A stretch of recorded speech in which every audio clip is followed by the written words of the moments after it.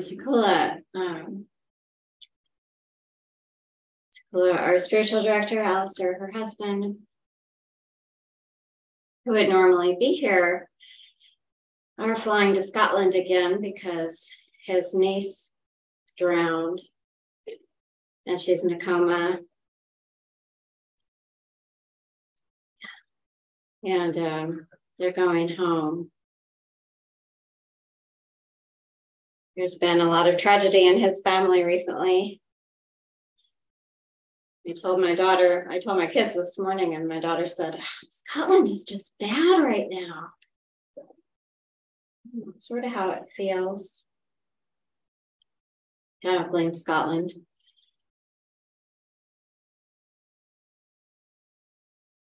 But they're not here with us today, and they won't be here with us probably for a few weeks. And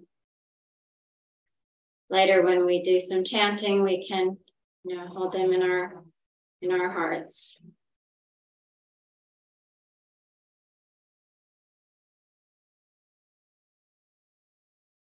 We'll be here next few Sundays, and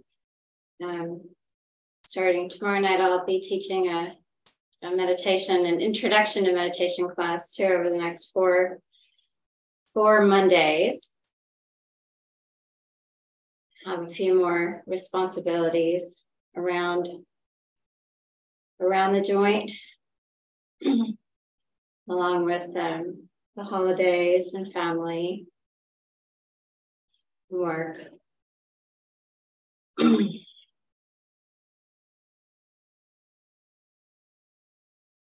And oftentimes around this time of year, we do, even without a tragedy or something out of the ordinary, we end up with a lot more responsibilities than we normally would have.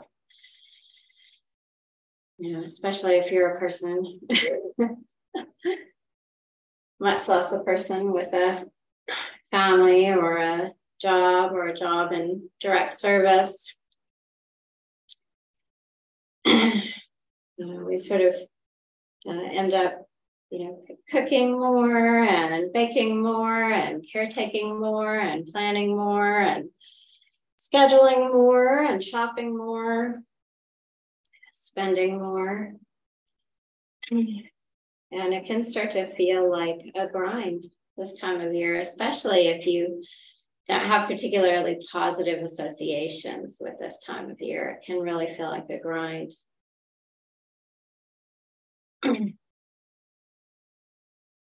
I'm the Scrooge in my family. That's right. Even Buddhists can be Scrooges. That's why I'm a Buddhist. I realized yesterday, I don't even know when we're getting a Christmas tree. That's not my area. I figured it'd be up by now, actually. But I stay out of it. If it shows up, I'll watch somebody decorate it. I'll probably cook something in a few weeks. I decided, or I had this kind of epiphany inside a few years ago that wouldn't it be great if Christmas was like once, not once a year, but like once, it's a big deal. You have to do all these things. You get to really celebrate, get this huge tree, which does not belong in a home, in your house, spend a lot of money, get on a plane or whatever. But then that's it. It's like it's like a European vacation. You just Christmas. We Christmased last year, and then you sort of move on with your life. I got a little resentful that I had a Christmas every year. It was part of like life. No matter what I did every year, everything became red and green and twinkly and busy and cold, and I couldn't get out of it. I can't seem to get out of it. So I started thinking about like all the holidays like that too. Halloween, same, once is plenty. But no, we do it every year. Do it every year. So this year, I'm looking at it again through the lens of this practice, which is the only way I can get through anything is by looking at it through the lens of this practice. And there's a sutta that many of us, are familiar with, even have memorized. It's in our chanting. It's the Metta Sutta, the Buddha's words on loving kindness. And I've, over the years, I memorized it many, many years ago. And over the years, I've just taken bits and pieces at times and just chewed on them for months, and tried to work on my challenge areas. So there's one piece right now that I'm using. And, it starts out, this is what should be done by those, by one who is skilled in goodness and who knows the path of peace.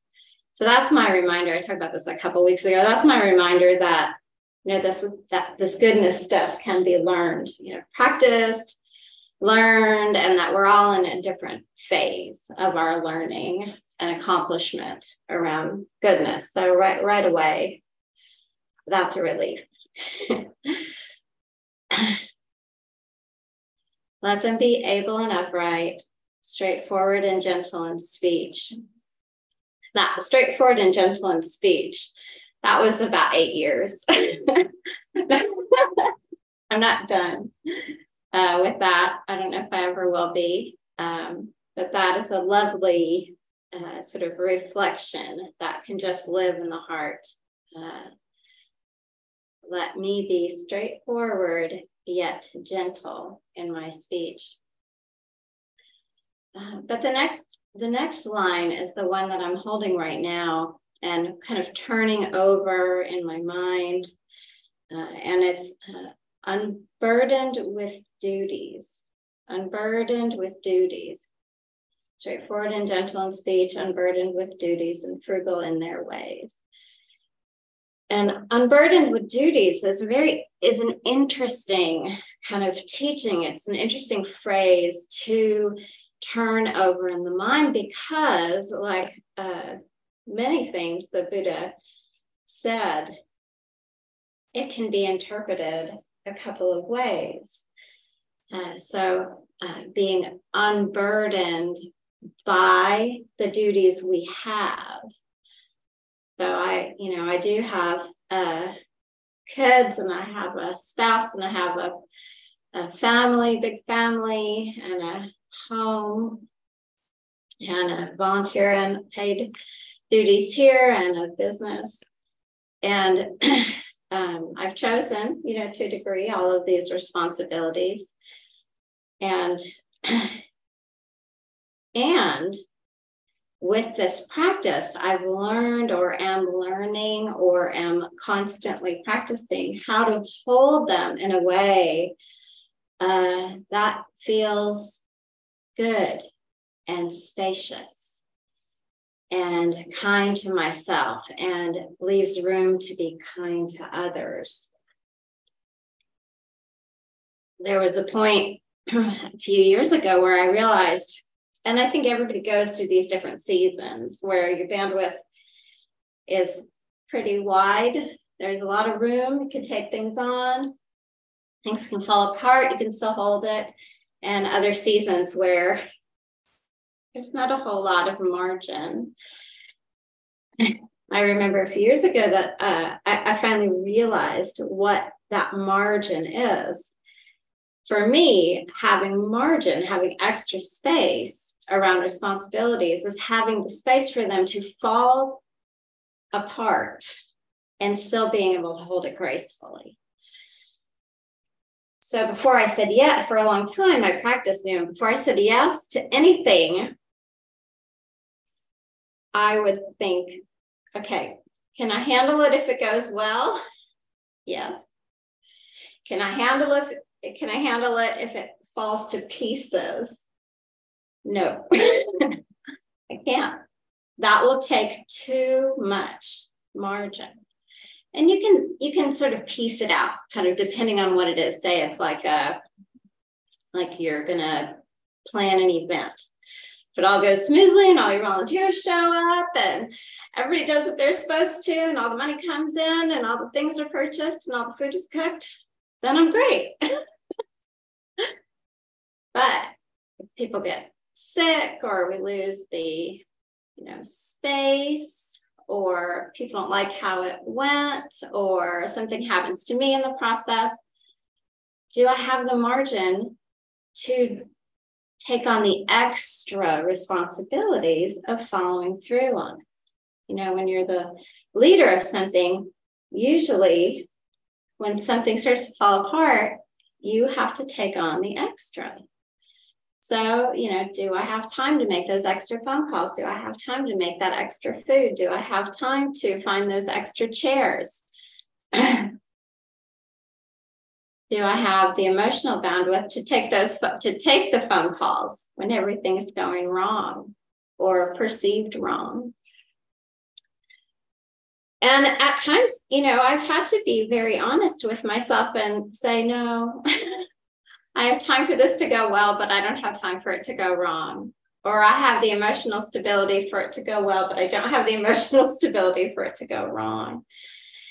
And there's nothing wrong with recognizing where we're at when we start picking up duties, when we start picking up responsibilities. In fact, there's everything right about it.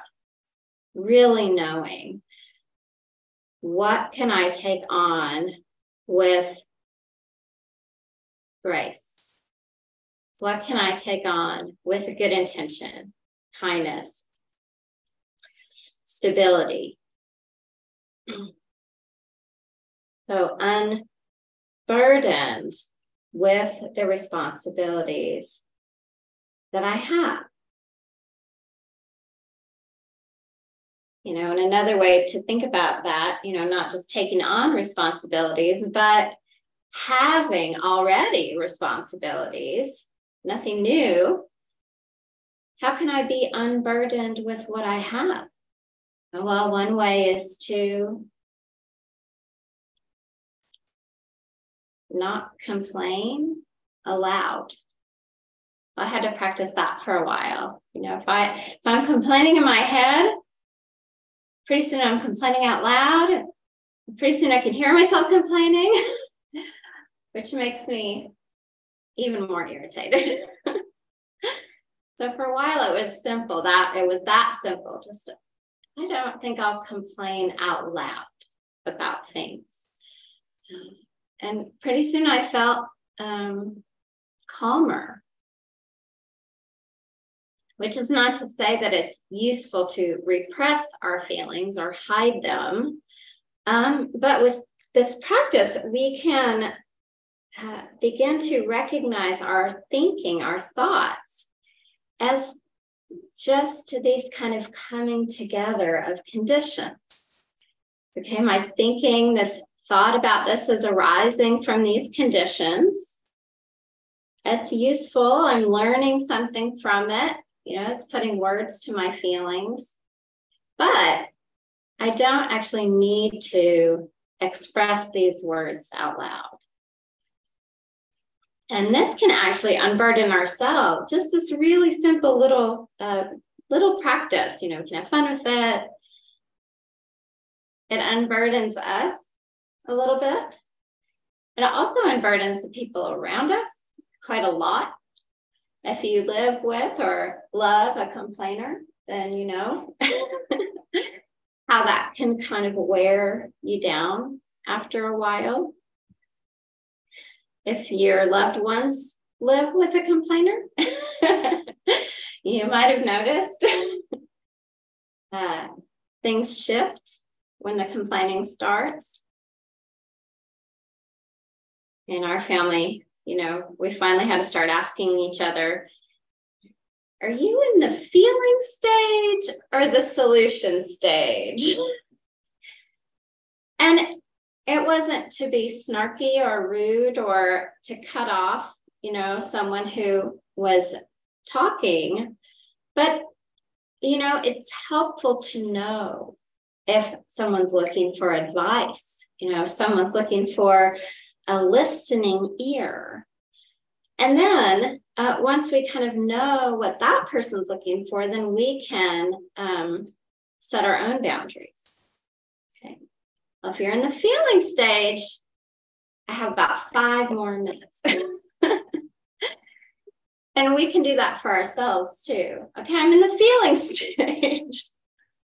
I'm going to give this 5 more minutes. And then I'm going to move on to the next thing. Maybe I'll come back to it. Kind of stopping that spiral of thinking helps us not to feel burdened by our duties, by our responsibilities, by our worries. We have to become our own coaches. All right, you can have it. Only 5 more minutes. And always come back to it. And then there's being unburdened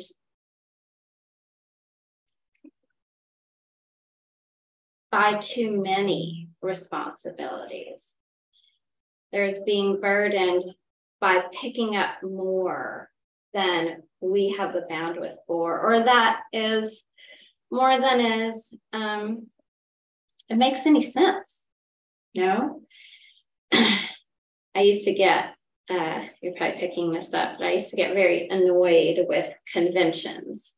Why do I have to do this? Just because everybody on earth does it doesn't mean I should have to. Doesn't mean I should have to plan it or be there or do it or enjoy it.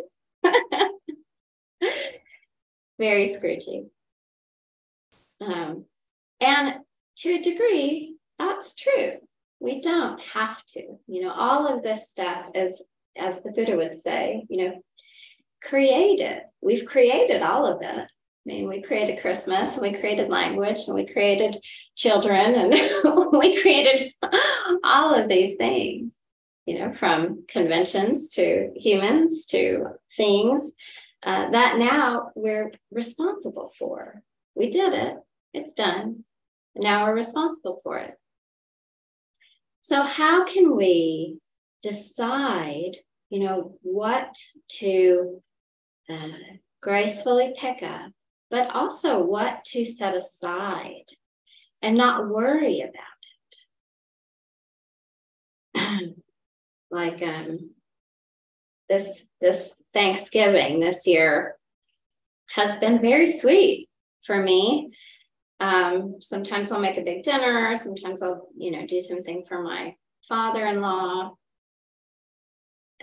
This year I did some cooking for a friend who puts together kind of this charity Thanksgiving for various families in our community. And then, I scrambled some eggs for a brunch with my father-in-law. And then I folded into a Friendsgiving, brought a salmon. It's all food, right? Thanksgiving. And then, I was telling Stephanie this morning, then I got up on Friday morning and realized I didn't have any pie for breakfast because I didn't bake any. And I made myself a pie. And it's these funny little things that we can put down and pick up in our own time and space and feel really good about. I had more responsibilities this year in some ways because I picked up this kind of charity Thanksgiving cooking, and less because I went to a potluck and everybody contributed. And then, had the wonderful privilege of cooking my own darn pie under no deadline whatsoever, simply so I could have it for breakfast. And I feel just really happy. I feel unburdened. I feel like I haven't so far this season picked up too much. And it's lovely. And now I'm wondering, as I move into Christmas, which is typically just too much for me. It's too many lights, it's too much noise, it's too many people, it's too much of my mom. Sending too many presents, I know, right? The problems aren't really problems. It's the way that I pick them up and hold them.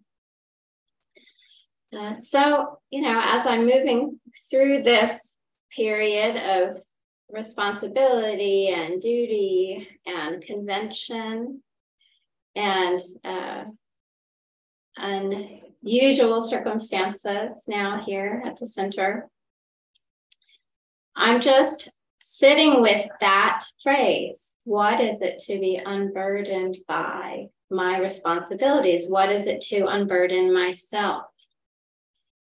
And how can I hold this process gracefully and, make space for others who are spending time with me, who depend on me? I think it's possible. And I don't think I've ever felt that way before. I think it might be possible to get through to January with some grace and ease. So I'm really excited and interested, to see what'll happen. Kind of in this practice. And don't take this the wrong way, but I always think, there's no hope, right? There's no hoping. Abandon hope. Just figure out the next right thing and watch the results. And we can't hope for it, but we can have faith in our own abilities. We can have faith in our training. We can have faith in our decision making, and we can have faith that we'll watch the results of our actions and learn from them. So while, I don't sort of depend on hope anymore, I do depend on faith and training and community to learn from it all.